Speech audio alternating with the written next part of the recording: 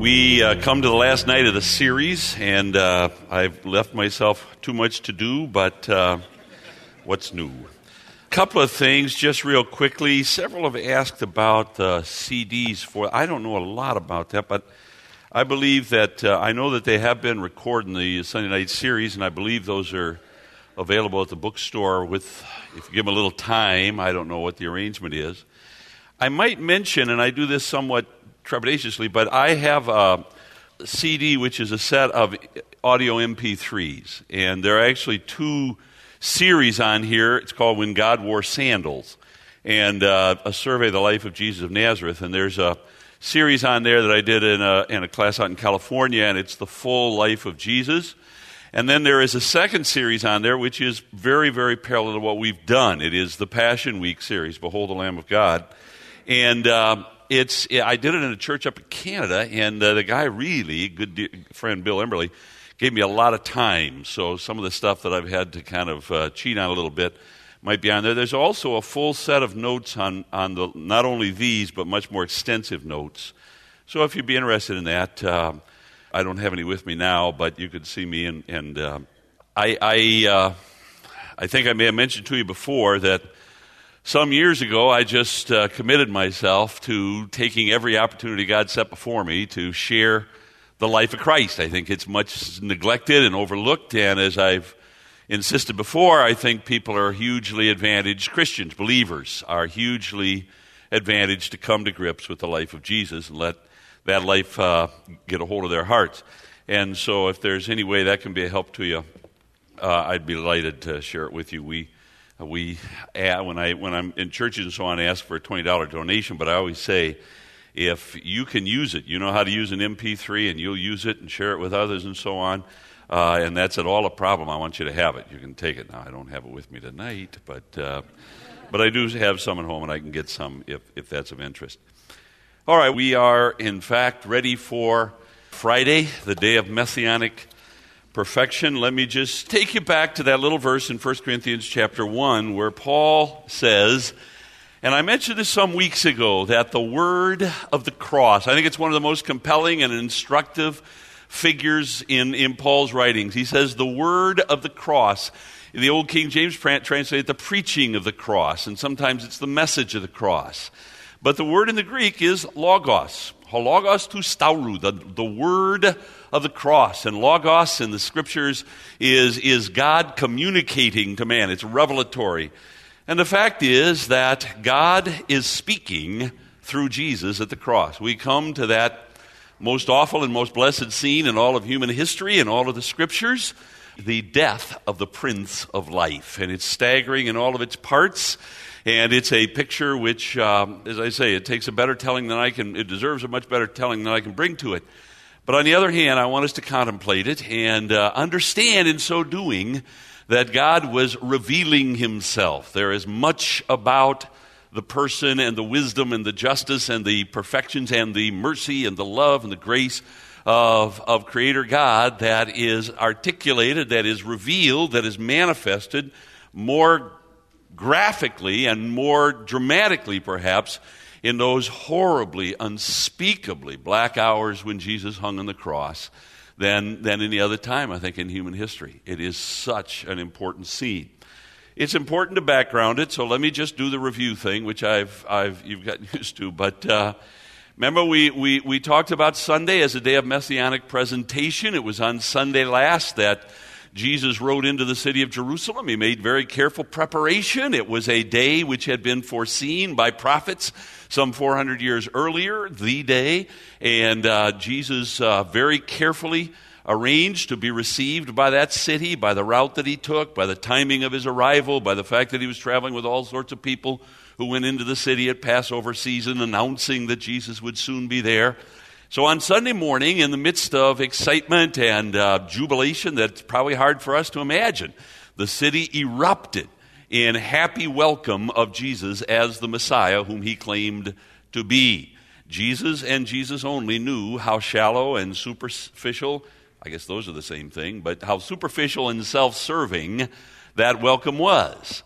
And so on Monday he returned, and we refer to Monday and Tuesday as days of messianic proclamation in the sense that Jesus so dramatically sets the truth concerning himself, and specifically that which he demands of men before that city. And again, using the question given Sunday, why Friday? The answer is Monday and Tuesday, when Jesus, first of all, cleanses the temple, but then he goes further. He had cleansed it earlier, and there was strategy in the cleansing. But in this second cleansing, he went further, and he possessed the temple for 2 days. And during those 2 days, he behaved as Messiah to a degree unmatched by any other time in his life. And he put to silence his enemies and so on. But then at the close of Tuesday afternoon, before he leaves the Temple Mount, he pronounces those excoriating woes, that series of woes upon the Pharisees and the scribes. Remember, that's important, because the scribes and the Pharisees were the spiritual heroes of the people. And they were the ones who had convinced them. They were the primary arbiters. It was ultimately a mind more cosmic, perhaps, than just the Pharisees that it was coming from, if you know what I mean. But it was a doctrine born in the mind of demons. But the populace had been persuaded that the law was intended as a means of righteousness, and by keeping the law they could satisfy God, and Jesus had come. That was never the truth, by the way. That was a lie.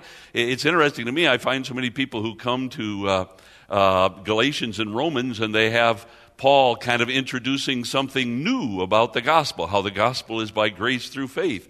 But he argues for it from Abraham, for heaven's sakes. This is Old Testament stuff. It's never, ever been the case that men could satisfy God by their own merits, by their own works. And so you always trust in the provision of God. And now Jesus came and made the claim that he was the ultimate provision.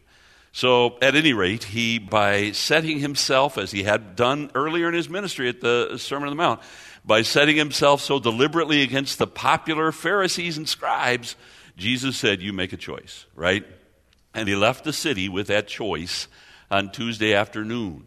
Now, we talked about this last week quickly, but actually a couple of weeks ago as well. Tuesday night, late on Tuesday night, Judas had stolen off to a private home south of the city, where lived the high priest Caiaphas, and Caiaphas was there bemoaning the fact with his fellow Sanhedrinists that they were not able to take Jesus during the Passover week. They were enraged with him beyond measure because of Sunday, Monday, and Tuesday. They longed to see him dead, but he was so wildly popular that they couldn't do it until Judas showed up and offered to help them arrest Jesus in the absence of the multitude. And as we stressed last week, there began on Tuesday night a huge, a plot that was designed to get Jesus arrested and tried and condemned before the city woke up. And it was designed, the whole plot was to arrest him in connection with the Passover, because their problem was that they had so much difficulty arresting him in the absence of the multitude.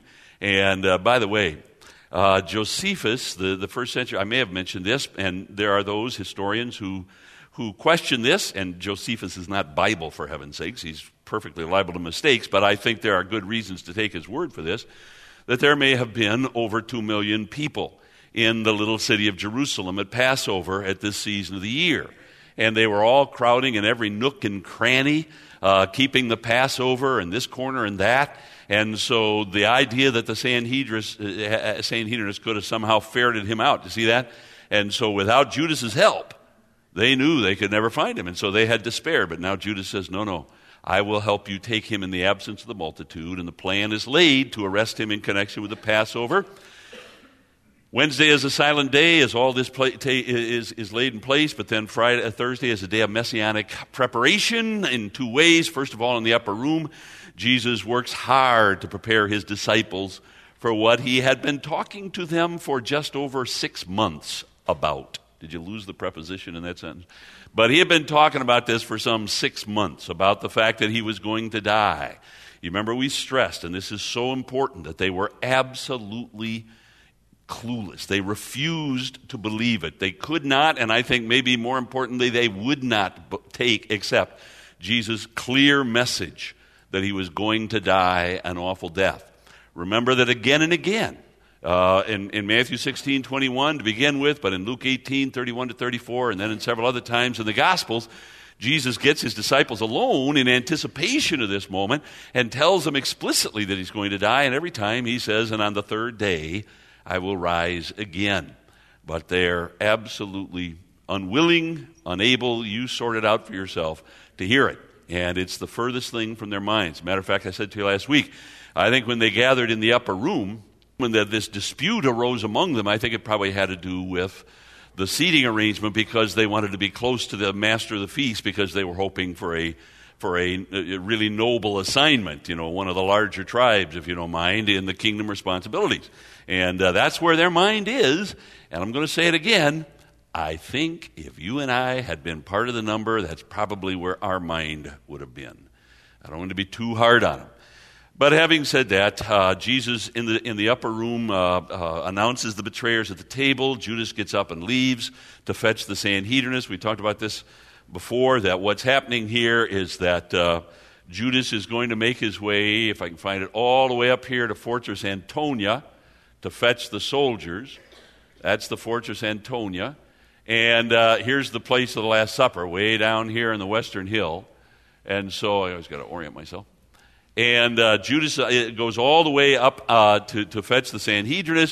And then he's going to make his way back to the upper room. Jesus, meanwhile, John 14:31, gets up and leaves and goes to the place of Gethsemane. I said to you last week, forgive me, he's not trying to escape. He's trying to buy himself a little time, and it's unspeakably precious time. So he makes his way to Gethsemane, where he pours his soul spirit out, as it were, before the Father, and 3 times begs that the cup might pass from him, but always insists that not my will but thine be done. Just real quickly, I want to say, I appealed to the verses in Luke 22 last week, verses 43 and 44, where you have the reference, first of all, to the angels, and then to the great the drops of sweat. It is true that those verses are, and I bring this up very cautiously, and if I trouble your soul spirit, shame on me, and let's talk afterwards. I haven't got time to develop this at all. But most of you are familiar with the fact that there are some places in the New Testament where there is what is called a textual variant in the ancient manuscripts, of which we have thousands, and those thousands give us absolute confidence in the text of the New Testament. But there are just a few, very, very few places where there is some little question, and one of them is those 2 verses. I've spent a lot of time with that question. I'm confident they belong. And let me just say this, that I think the reason that they are missing in some of the earlier manuscripts of the New Testament is because very early, look, I keep saying, you and I have had a couple of thousand years to get used to this idea of the God-man. It's impossible to overstate how troubling this was to early Christians. And they believed it, they bowed the knee to it, but working it out and coming up with even with a glossary of terms to give expression to it and sorting out exactly what the Bible said and so on was very, very difficult. And you remember that the first grand controversy or heresy that erupted in the Christian church, the very early nascent church, was the deity of Jesus. And early Christian thinkers went to the Bible and they simply said, well, let's check. That's what we believe. But some people are saying otherwise.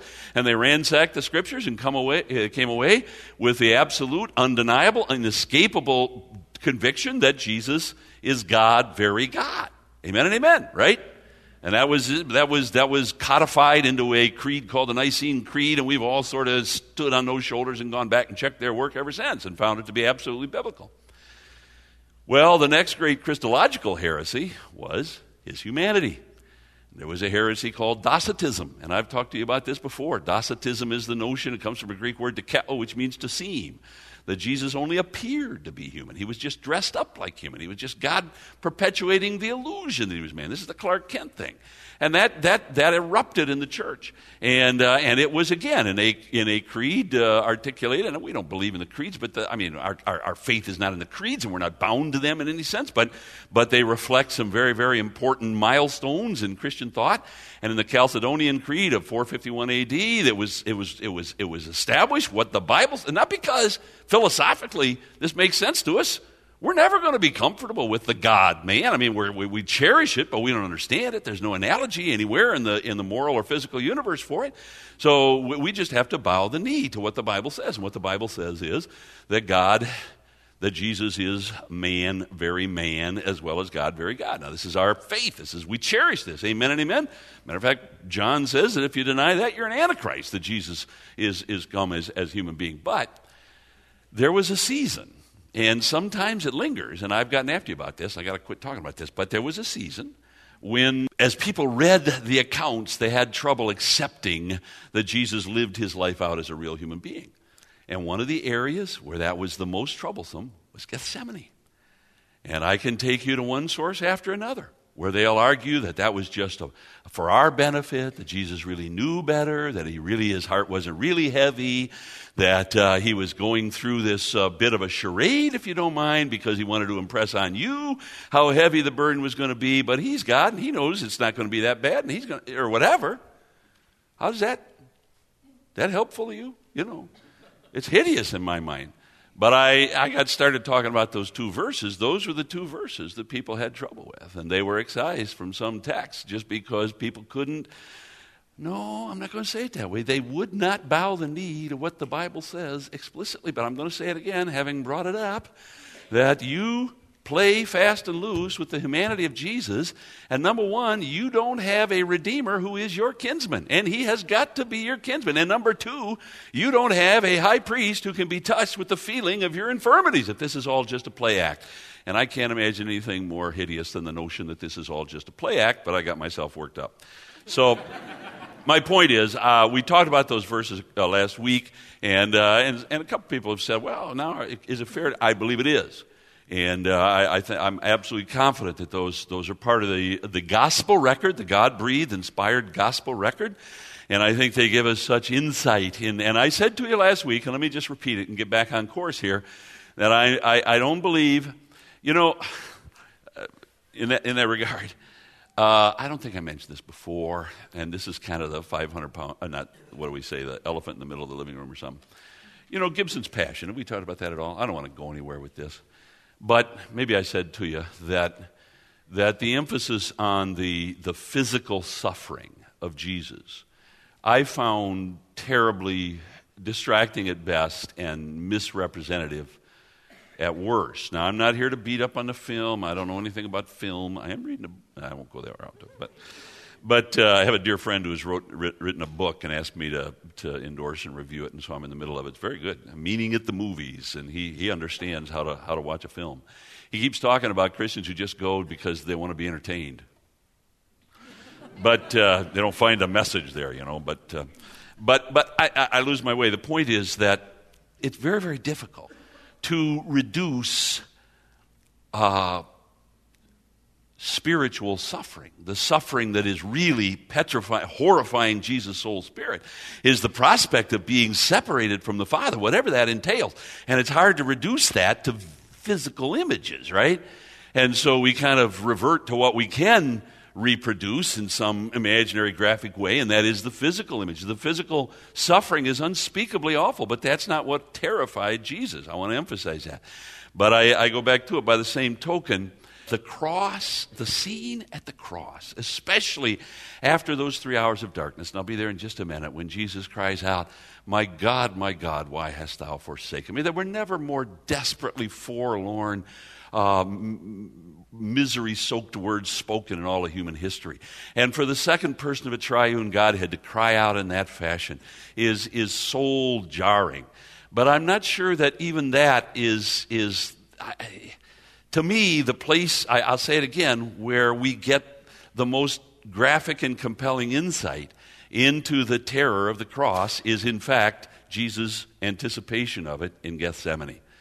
And we tried to point out last week that earlier in the week he had been, if you don't mind, his soul had known the impulse, if you don't mind. I'm avoiding the word tempt, right? Although I should say it out loud. He was tempted to say, remember when he said, John chapter 12, what shall I pray? Shall I pray? Deliver me? No, I can't pray that. But on Thursday night, 3 times, once and again, if there be any way, let this cup pass from me. And but again, not my will, but thine be done.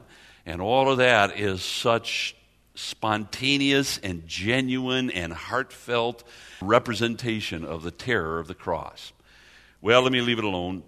That was on Thursday night, and again, as Jesus emerges from the garden on Thursday night, having gathered himself, and I believe with angelic help, staggered from the cross, and as he does, here comes Judas and the Sanhedrinists, and you have this, Jesus is deserted, just as he had said, and he is taken by the Sanhedrinists, and he's going to be tried first of all by the Jews, and as we said last week, this is an indictment. This is an attempt to find an indictment, and finally they get him, or they really don't get him. They demand, and he acquiesces that he confess out loud that he is the Christ, the Son of the living God. And so they determine that he's worthy of death. And but what they're doing, remember we talked about this last week, is in the middle of the night, and that's illegal. And the Romans are fussy about these protocols, and so in order to put a facade of legitimacy, legal legitimacy over the what they had done in the middle of the night, they waited until the first blush of dawn, as Luke tells us. And at the very, very first blush of dawn, now let me take you to John 19 here real quickly. I may have talked about this before, but we've got some chronological markers along the way here that are very, very important. And one of them, the big one, is in John 19 and verse 14, when he turns, this is after the Roman trial, when Pilate finally acquiesces and turns Jesus over to be tried, to crucified, turns him over to be crucified. And John gives us this remarkable note where he says it was the 6th hour. Now let me just, without getting into this at all, we just don't have time, but the fact is that the synoptics tend to use Jewish reckoning, which begins at sunup, so the 6th hour would be noon. But John is clearly using Roman reckoning, which begins at midnight. So the 6th hour would be 6 o'clock in the morning. So let's rehearse. It's Friday morning. The city went to bed last night having celebrated the Passover, having regaled their soul spirits in the ability of their God to deliver them as a covenant people and so on. The city went to bed last night. Jesus, of course, had kept the Passover in the upper room. He was arrested. He left the upper room, went out to Gethsemane. He was arrested there. There have been a series of trials. And remember, there have been, first of all, the Jewish attempt to find something with which to accuse him. And as I said, they had done that in the middle of the night, but then in the very blush of dawn. And that's why I always estimate somewhere around 4:30, because you got a lot that's going to go on before Pilate. Does that make sense to you? And all of that's got to be over by 6 o'clock. By about 6 o'clock, Jesus is turned over to be crucified, and by then the city is waking up, and they discover it, and the plot that was laid on Tuesday night has actually come to fruition. It's been successful, but now Jesus is taken, and by 9 o'clock he's on a cross. So my point is that the Roman trials have to fall, it was, I don't know that I've said it very clearly, but it was at the very first blush of dawn that you have the last stage of the Jewish trial, when they take Jesus back in and say, "Are you the Christ? Are you the Son of God?" And he confesses. Then they take him to Pilate. So somewhere between the very, very first blush of dawn and 6 o'clock in the morning is when the whole trial before the Romans take place, right? We talked about this last week, and I said that I'd love to be able to spend more time with it, but we just don't have the time. But I have you there in John 19. Let me say again, I appealed last week, I'm repeating myself over much, to that 1 Timothy 6 verse where Paul remembers Jesus giving a good confession before Pontius Pilate. And he remembers it in a way that evidently he expects Timothy to be entirely familiar with it. This is something which evidently really captured their attention, and they spent a lot of time thinking about the way Jesus conducted himself before Pilate. And it's interesting that in that verse in 1 Timothy 6:13, Paul says, it says to Timothy, "I adjure thee by the living God and by Jesus Christ, who gave a good confession before Pilate." Jesus is totally silent before Pilate, except for those 2 times where Pilate takes him indoors. Remember I talked about that? In the course of the 3, remember he's going to be before Pilate, and then Pilate is going to say this man's guiltless, and the people are going, well, it's more the Sanhedrinists this time are going to say he's been making trouble ever since Galilee, and Pilate hears that word Galilee and says, wait a minute, that's not my jurisdiction, that Herod Antipas, he's here in the next bedroom, so they haul him off to Herod Antipas, and Herod Antipas wants to see a miracle, and Jesus is absolutely silent. His accusers are throwing their charges at him and so on. Then they bring him back to Pilate, and Pilate scourges Jesus. Did we talk about that? The scourging, I'll hear people say, well, the scourging had to be 40 lashes save one. You ever hear that? Because they were supposed to be physically. Well, that was a Jewish protocol. It was a rabbinical protocol. This is a Roman scourging. They can scourge you till late next Tuesday, for heaven's sakes. They don't have any sensitivities about that. But scourging was not. I'll come back to this in just a minute. But the fact of the matter is that the scourging was not meant to be debilitating. If there's anything, I'm going to say this in a minute, but if there's anything the Romans wanted of the cross, they wanted it to be lingering. They wanted a man to live as long as possible on the cross. Now, that doesn't apply quite as immediately to Israel because the Old Testament law had a specific statute against leaving a man's dead body, leaving overnight. And so the Romans normally, in the normal course of things, would in fact take the bodies off the cross before the day, by the end of the day. But my point is that they wouldn't whip a man horribly before the cross because it would debilitate him and he would die the sooner on the cross. That makes sense to you? But the scourging that Jesus received from Pilate was really an attempt to. The whole point seems to have been he was trying just to satiate the bloodthirstiness of the crowd, and he hoped that maybe by whipping Jesus and then putting this mock robe, and he had the crown and so on, and standing before the crowd and saying, "This man, you behold the man." You're saying that this man is a threat and so on. My point is, we talked about this some last week, but let me just say this: Pilate made heroic efforts to release Jesus. He was desperate to release Jesus. I think Jesus made a deep, deep impression on Pilate. And the only two times, let me take you, I don't have time for this, but I'm going to do it real quickly. I'm doing this all out of order here. I'm a little scattershot. But the first time, go to John 18 and verse 31. The first time, matter of fact, there's a verse here I want you to see for later reference in just a few minutes. After Jesus has been judged guilty of death by the Sanhedrin, or to say it more carefully, after the Sanhedrin has been able to exact from Jesus the kind of testimony that they believe will enable them to make the case that he ought to die as a seditionist, because that's exactly what happened, right? So now they bring him to Pilate, and when they first come, verse 31, it says, well, let's pick it up at verse 28 in John 18.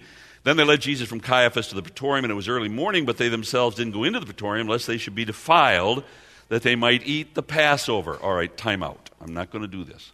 Now, I'm going to try and be done a little early tonight. We'll break, and then we'll take a little time for questions. But this verse is probably the most problematic verse in the Gospels. Look, there's a whole community of so-called scholars. One of them teaches at a local school here, as you know, who just love to insist that the Bible is historically incredible, that it's not worthy of your belief, that it's full of errors and contradictions, right? We're not shocked by that community is out there.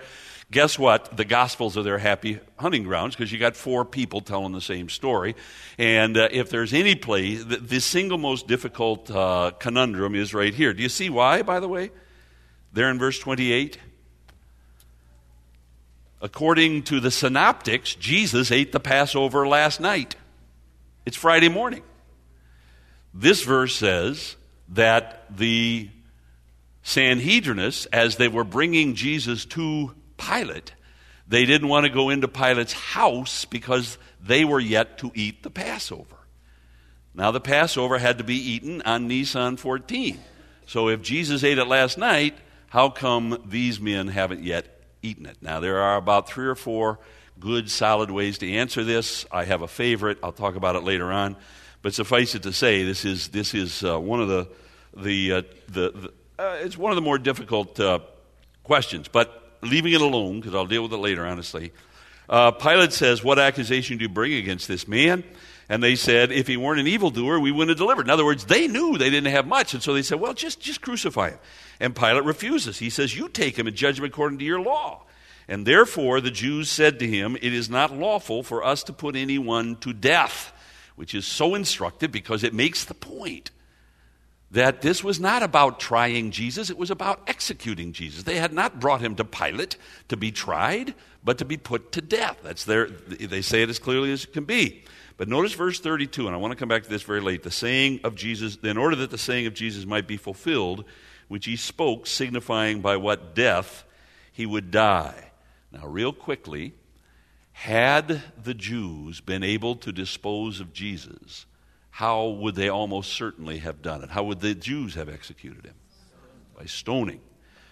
What this says is that it was important that Jesus die by crucifixion, which would happen at the hands of the Romans. It was very important. I'll just tell you this, as long as I got your minds on it. There are 3 times, all in the Gospel of John, when Jesus talks about being lifted up. Can you remember any of them?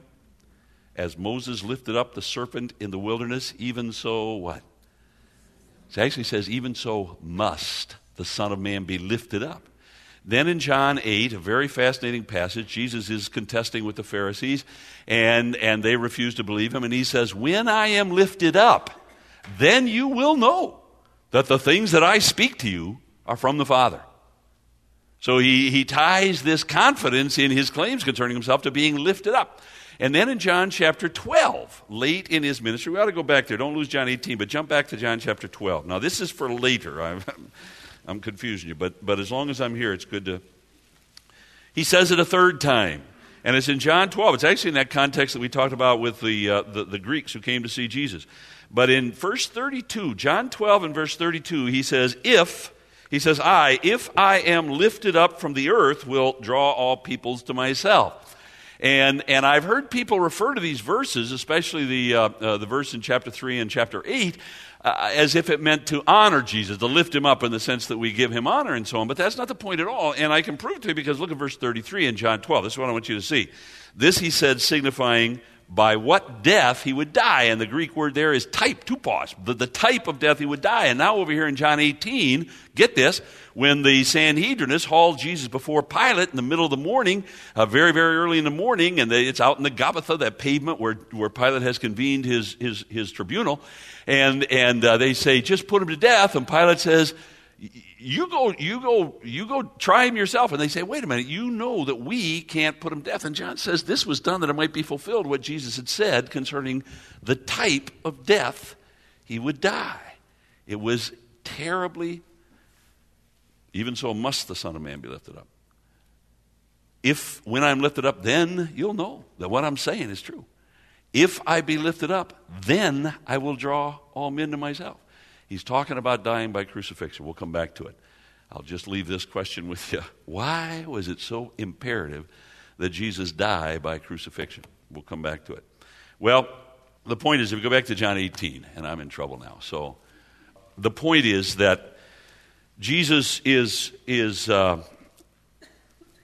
takes Jesus into the praetorium for the first time in verse 33. Now, I want to spend just 2 minutes on this, folks. I haven't got time. I'm going to get myself all whipped up into a lather. But verse 33, Pilate entered the praetorium again, and he called Jesus and said to him, are you the king of the Jews? And then Jesus responded in verse 34. He says, are you speaking for yourself about this, or did others tell you this concerning me? And then Pilate says, am I a Jew? Your own nation and chief priests have delivered to me. What have you done? And then Jesus says, my kingdom is not of this world. Now listen, folks. I cherish, and our pastor has been focusing on this because it's right there in the Bible. I cherish beyond what I can tell you the hope of a literal physical kingdom coming to this earth. I cherish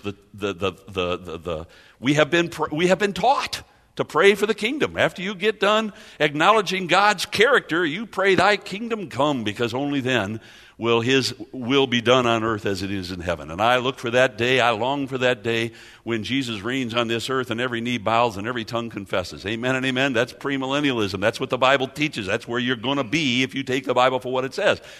There's a whole community of people and they're brothers, and I love them, but I think they're so wrong and it's so dangerous, called amillennialism, who teach that in fact Jesus didn't come to offer a kingdom but to redefine the kingdom. And he defined it as something entirely spiritual, and it's here now. That the kingdom is here now. That this is as good as God can do with human history. Does that delight your soul? But my point is, This is their theme verse.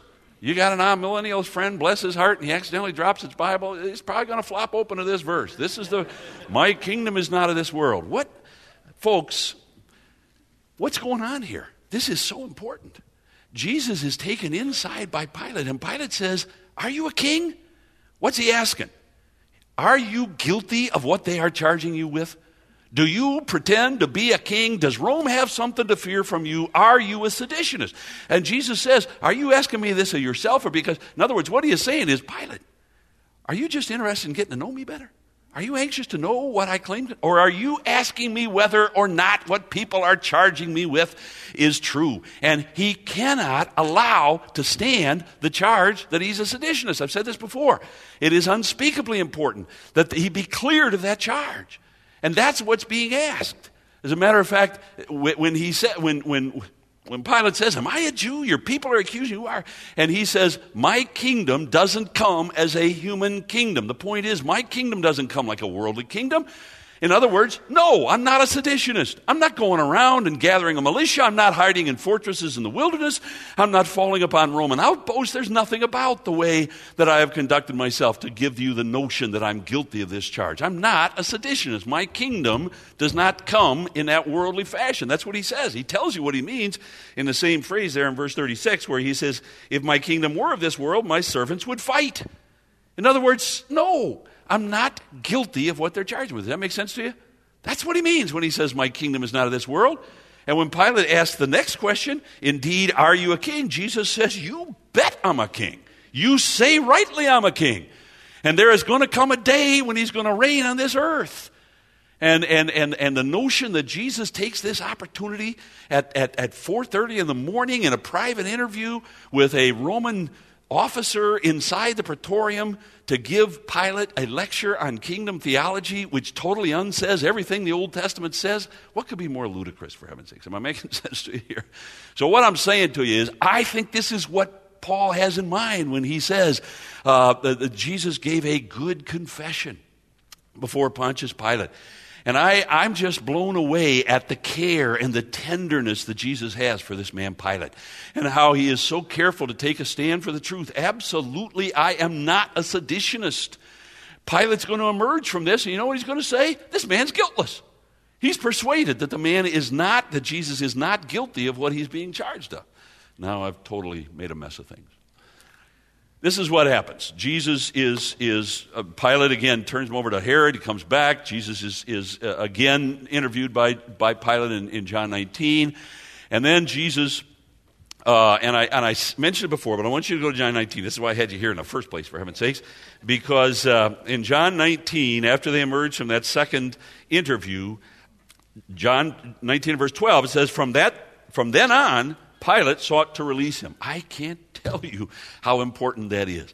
Jesus did not die. Just read a really good book, but it kept coming back to this, that clearly the reason Jesus died was because he claimed to be a king and he was a seditionist. He died as a seditionist. He did not die as a seditionist. The argument for that was being made from the titulus, from the fact that on the cross it said Jesus king of, but remember they tried to get him to say, no, this man claims to be. Do you hear what's there? This man is a seditionist.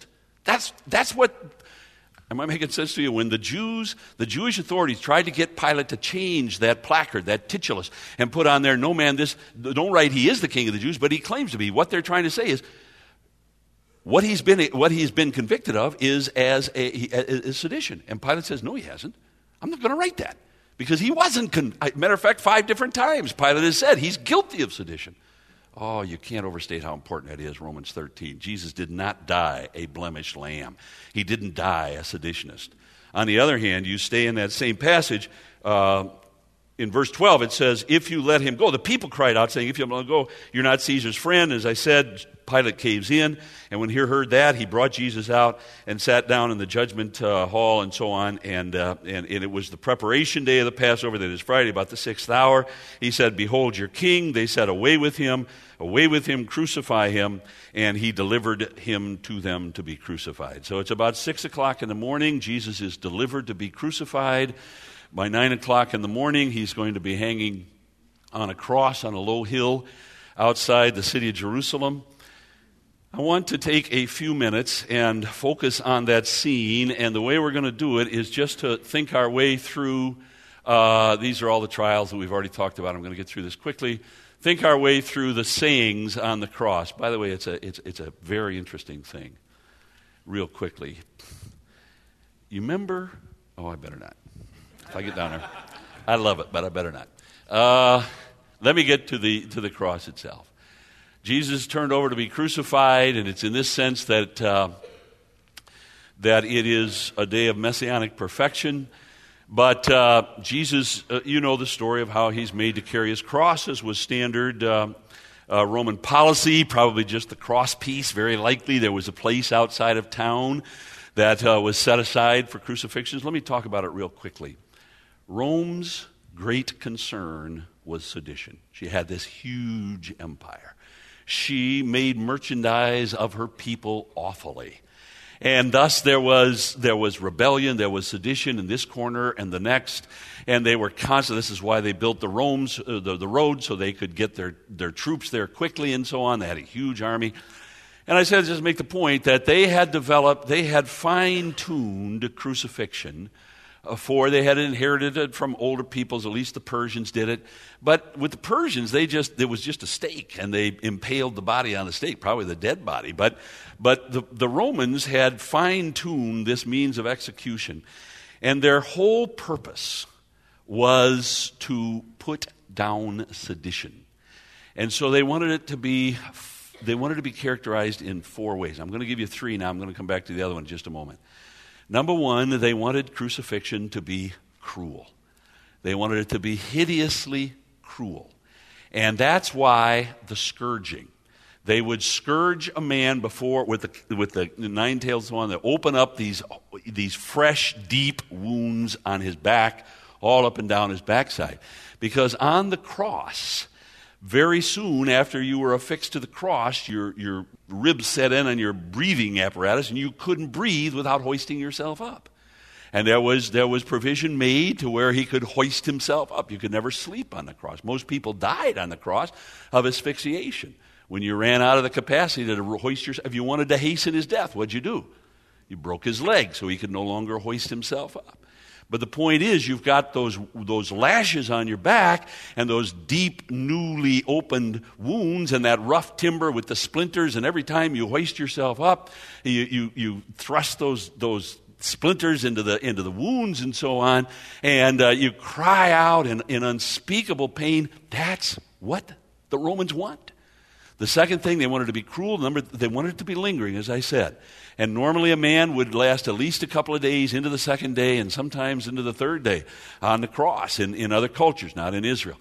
But the third thing, they wanted it to be public.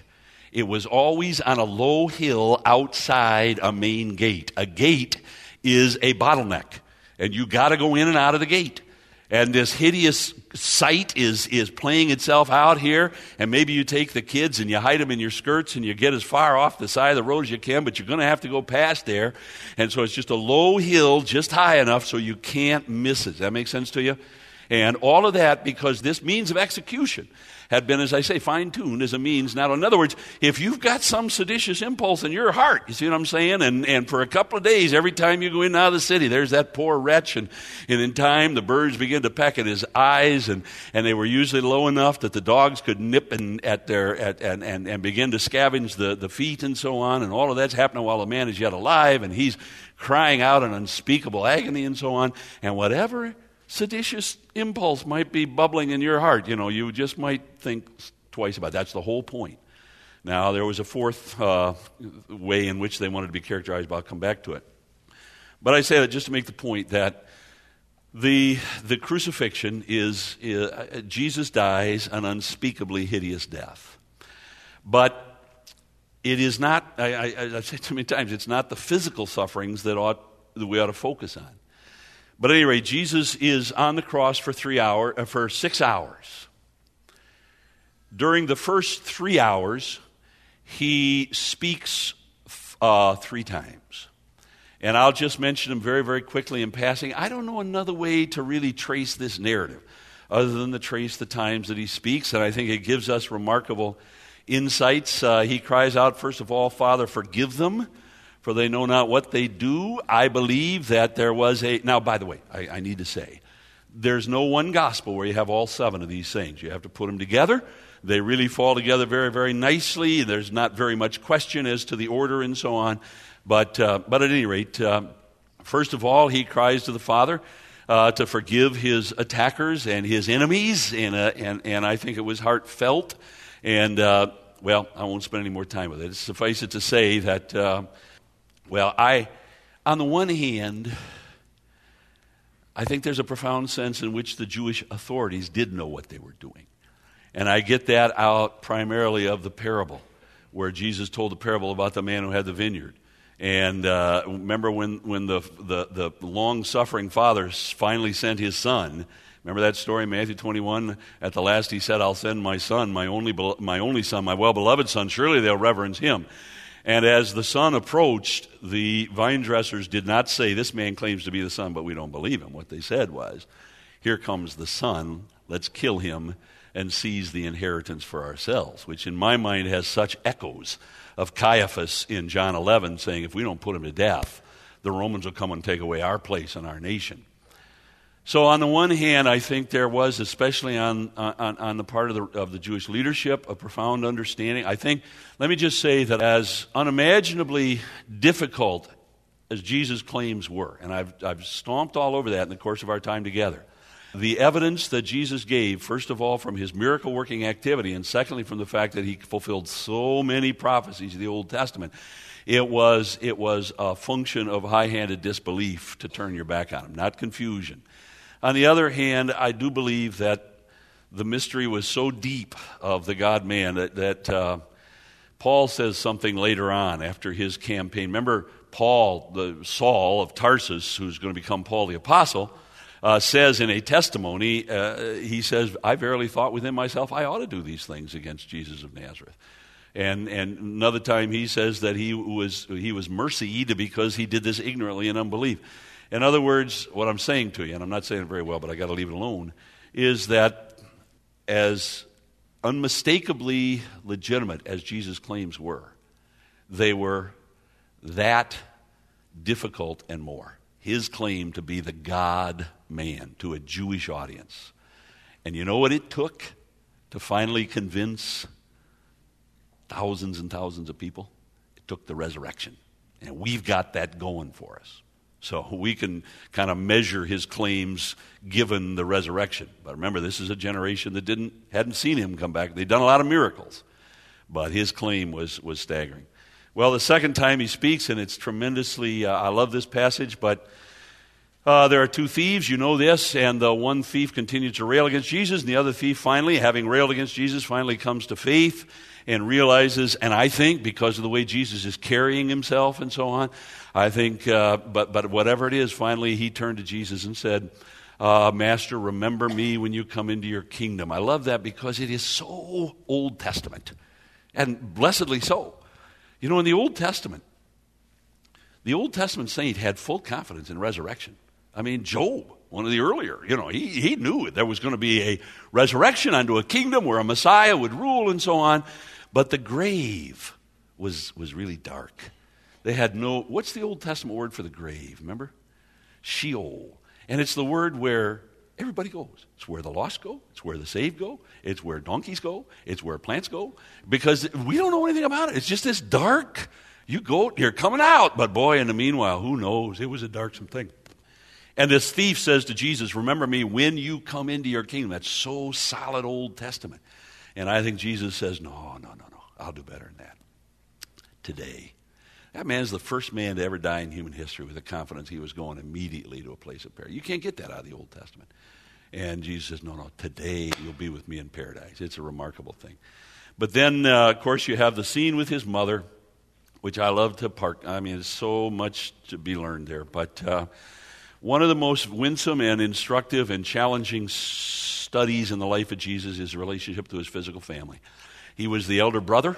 He was a surrogate father. He had overseen the spiritual upbringing of his siblings. He loved his family. He had been rejected by his family. As he hung on the cross, think about this. I haven't got time for this, but just think about this. Why did Jesus turn Mary over to John? There are those who will argue that it was because the family was poverty-stricken. I absolutely reject that. He had able-bodied brothers. It is the responsibility. This is a spiritual reality I find important to remind my kids of more and more. But it is the responsibility of children to care for their parents in their old age and so on. And Jesus would have been wicked, honest to goodness, to relieve his siblings of that, given their able-bodiedness and so on. No, the reason that Jesus turns his mother over to the spiritual care of John the Apostle is because his brothers are unbelievers.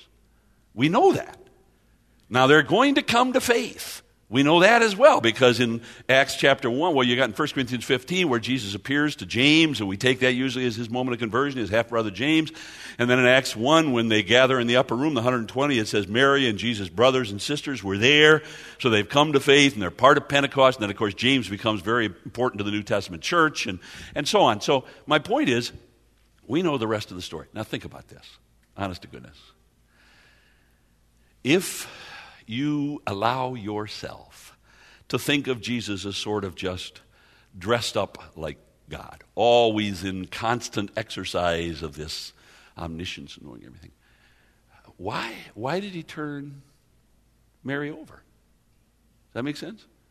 If he knew that his brothers were going to become believers and everything would be okay, as it were, why did he turn? I don't think you can make any sense of it. And the fact is, I think that Jesus, he was God, very God, and if the Spirit of God had directed him to know that, he could have known that. But by reason of his kenosis, he had chosen to know only that which the Spirit directed him to know. And as Jesus hung there on the cross, he did not know. Now, what that means to me is that as Jesus hung on the cross, his heart was heavy because his own brothers had rejected the truth. And he was dying a death of unspeakable horror. And his own brothers had refused to embrace it. Now, do you have loved ones who are lost? Is your heart heavy for them? Does it mean anything to know that Jesus has been there? He knows exactly what that is. He knows what it is. Do you think Jesus loved his family any less than you love your family? There's never a man who loved his physical family more carefully than Jesus did. And even on the cross, he has a heart for his mother, and his responsibility is the eldest son. But I think what you have here is undeniable evidence that Jesus' heart he knows what it is to have a heart heavy with the fact, those whom you love best have the greatest capacity to break your heart, and Jesus knows what that is.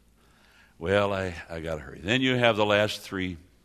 Now, folks, again, this is an amazing scene. What happens is the sky grows dark. I don't believe it's a thick darkness like in the days of the plagues where you couldn't see your fist in front of you. I think it was just a pall, just a grayness that descended on the earth. I don't think it was an eclipse. I think God pulled a curtain of grayness over the most awful scene in human history. And for 3 hours, Jesus says nothing.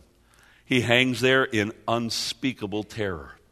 Because I think it is during these 3 hours that Jesus is, because he says, at the end of those 3 hours, he cries out and he says, my God, why hast thou forsaken me? Now, folks, what you have going on here, I believe with all my heart, is atoning spiritual death. When we think of death, our mind goes immediately and almost exclusively to physical death. Now, physical death is a reality, and I do not believe it's Bible Institute stuff. I think it's exactly what the Bible teaches. When you think of death, it's not the cessation of being. The Bible knows nothing of that. It is separation. Now, the first time we're introduced to death in Genesis, God says to Adam, don't eat of that tree, because in the moment you eat it, in the day that you eat it, you shall surely die.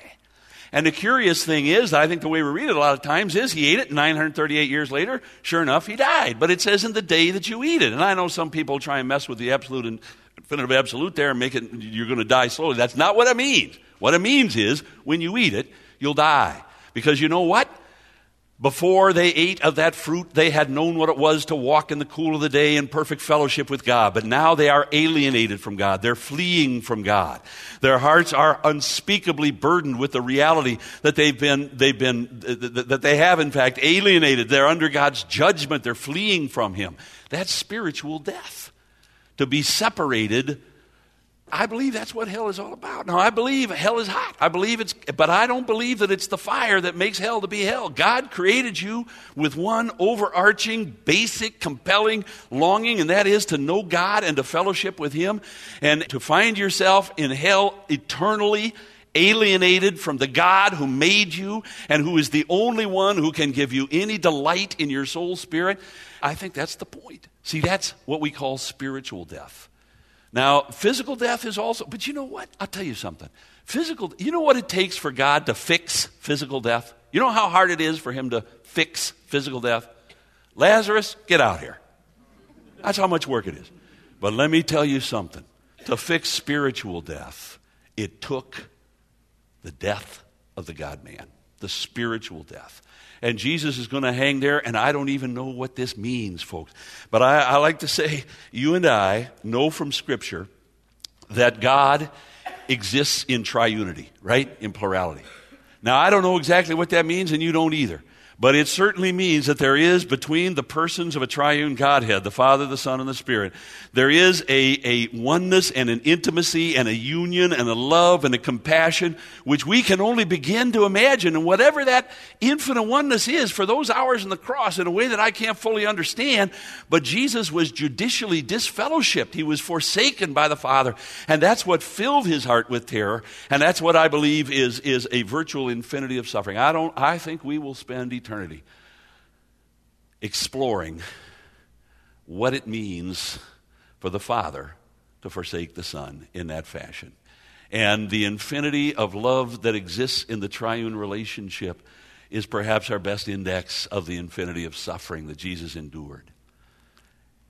And He was doing it on our behalf. Now let me tell you something. All throughout the Old Testament, you have from the garden, you have this principle that God will accept the shed blood of an innocent victim of His choosing who can die the death that you deserve to die if you will entrust yourself to it. It's interesting that in the Old Testament, whenever you have a sin sacrifice of any sort, when that sacrifice is slain, the worshiper lays his hands on that sacrifice. And it doesn't mean just to touch it. It means to support yourself. Can I borrow your shoulder, bro, here, just a minute here? This is the picture. This is the sacrificial animal. I'm going to lean on him like this. You just imagine what that was like. I always like to say, we don't do this today, but let's just do it in your mind's eye. Let's make it Passover. Let's say that it's Passover, and I like to say that because, and I think this is so huge, the Passover lamb had to be with you for 4 days. You had to have it inspected, and that lamb had to be in your home, and you got to know it, and it got to trust you, and so on. So now you've had that lamb, and maybe the kids have given it a name, and so on, but now comes the day of Passover slaying. And you take that lamb, and you're carrying it, its heart is beating fast, and it's pressing up. You know what? The Old Testament system of sacrifices was designed to assault your physical senses. It was a jarring thing. And I want you to just imagine. You have this little lamb and you're carrying it and you're close to you and it's so nervous because there's so much commotion and so on, but it's learned to trust you and its heart is beating fast and you feel its flesh and so on. But now comes the moment where you set it down in front of the priest and you lay your hand on its back and its shoulders and you rest yourself there. And while you're in that position, the priest comes and with one very careful stroke of a carefully honed knife, he slits the lamb's throat. You're going to smell that blood as it's evacuated. You're going to watch as those eyes roll back in death. You're going to hear the bleating sheep of the sheep and so on, the dying, the gurgling in death. In a few hours, you're going to take that home and eat it. Every physical sense is being assaulted. And as you lean in that fashion, you're going to collapse on top of it. You're going to have to stand up and brush yourself off a little bit. Why had God put men through that for all those hundreds of years? Well, in that moment, God is teaching you two remarkable truths. And the one is this, that there's a God in heaven who is thrice holy, and he will not tolerate sin, and the wages of sin must be death. He never deliberated that. He didn't decide that.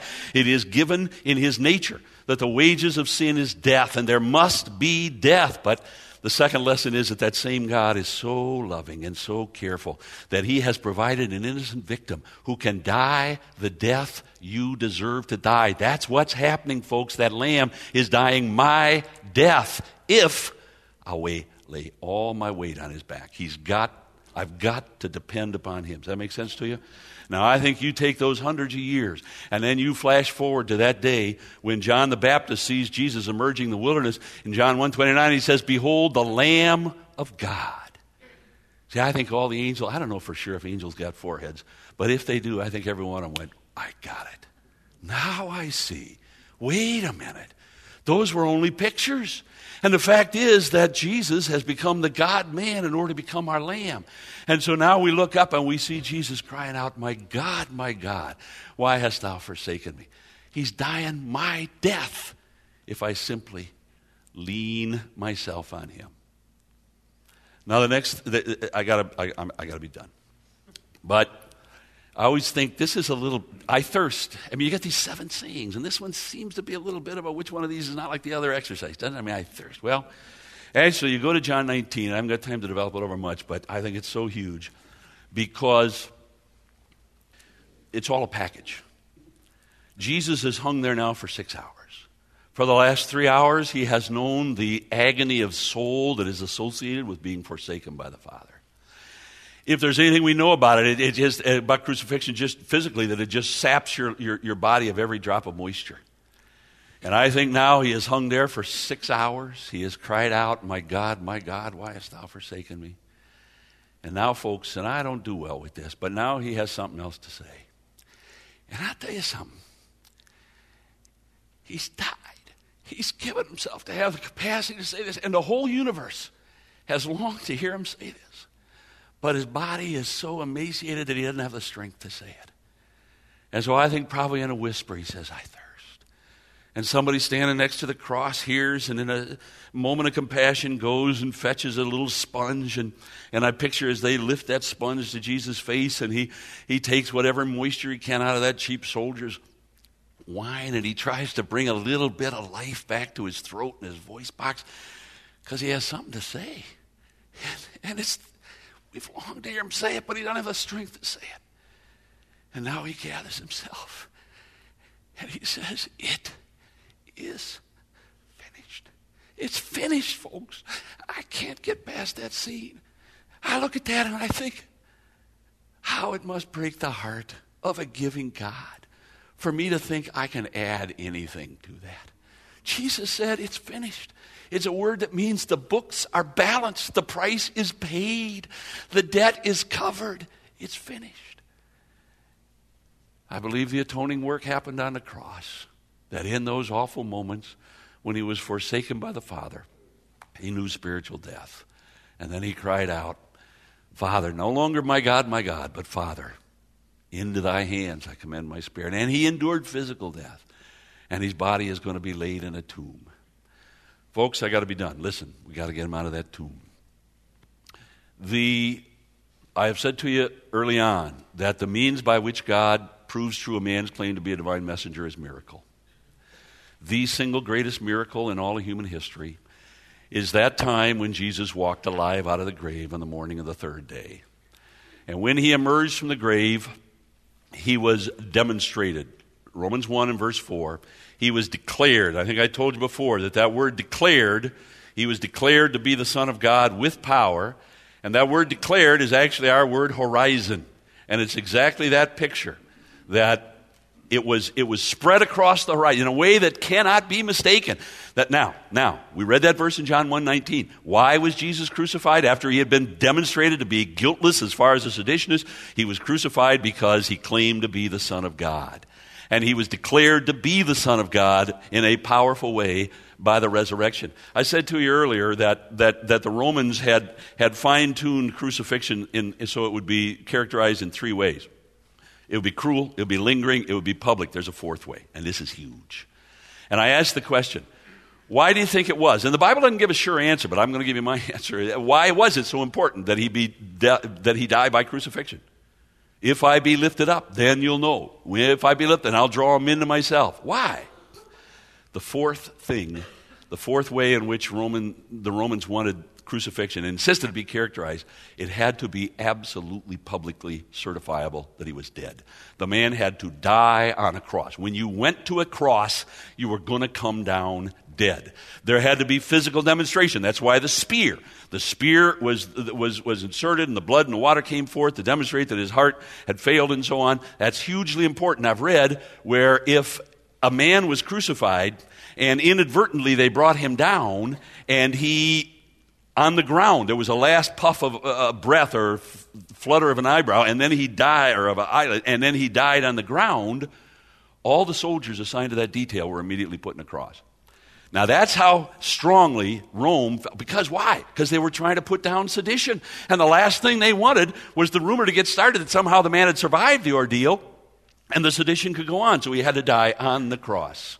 And I think that's the point. You know, stoning could be botched. It really could. Remember Acts 14 when Paul is stoned outside of Lystra and he gets up and goes into town and we're saying, what, are they bad aims? What's going on there? We don't know for sure. But I'll tell you something, crucifixion couldn't be botched. And the fact is that by reason of the fact that he died at the hands of Rome, by the reason of the fact that he died by crucifixion, I can't say how thoroughly you got to stick your head in a deep hole to come up with the idea that Jesus swooned on the cross, that he didn't really die. The fact is, the Romans would never, ever allow a man to come down off that cross until it had been absolutely demonstrated that he was physically dead. And if he was physically dead when they took him off the cross, then when he showed himself alive by 40 days, we have that little chorus, and I love it, but it always draws me up short, that says, from the cross to the grave. Remember that? What does it say? From the earth to this, I don't know, but from the cross to the grave, from the grave to the sky. Oh, be still my heart. No, you see, there were 40 days. If he had gone from the grave to the sky, what do you think? Christianity ever would have got legs? See what I'm saying to you?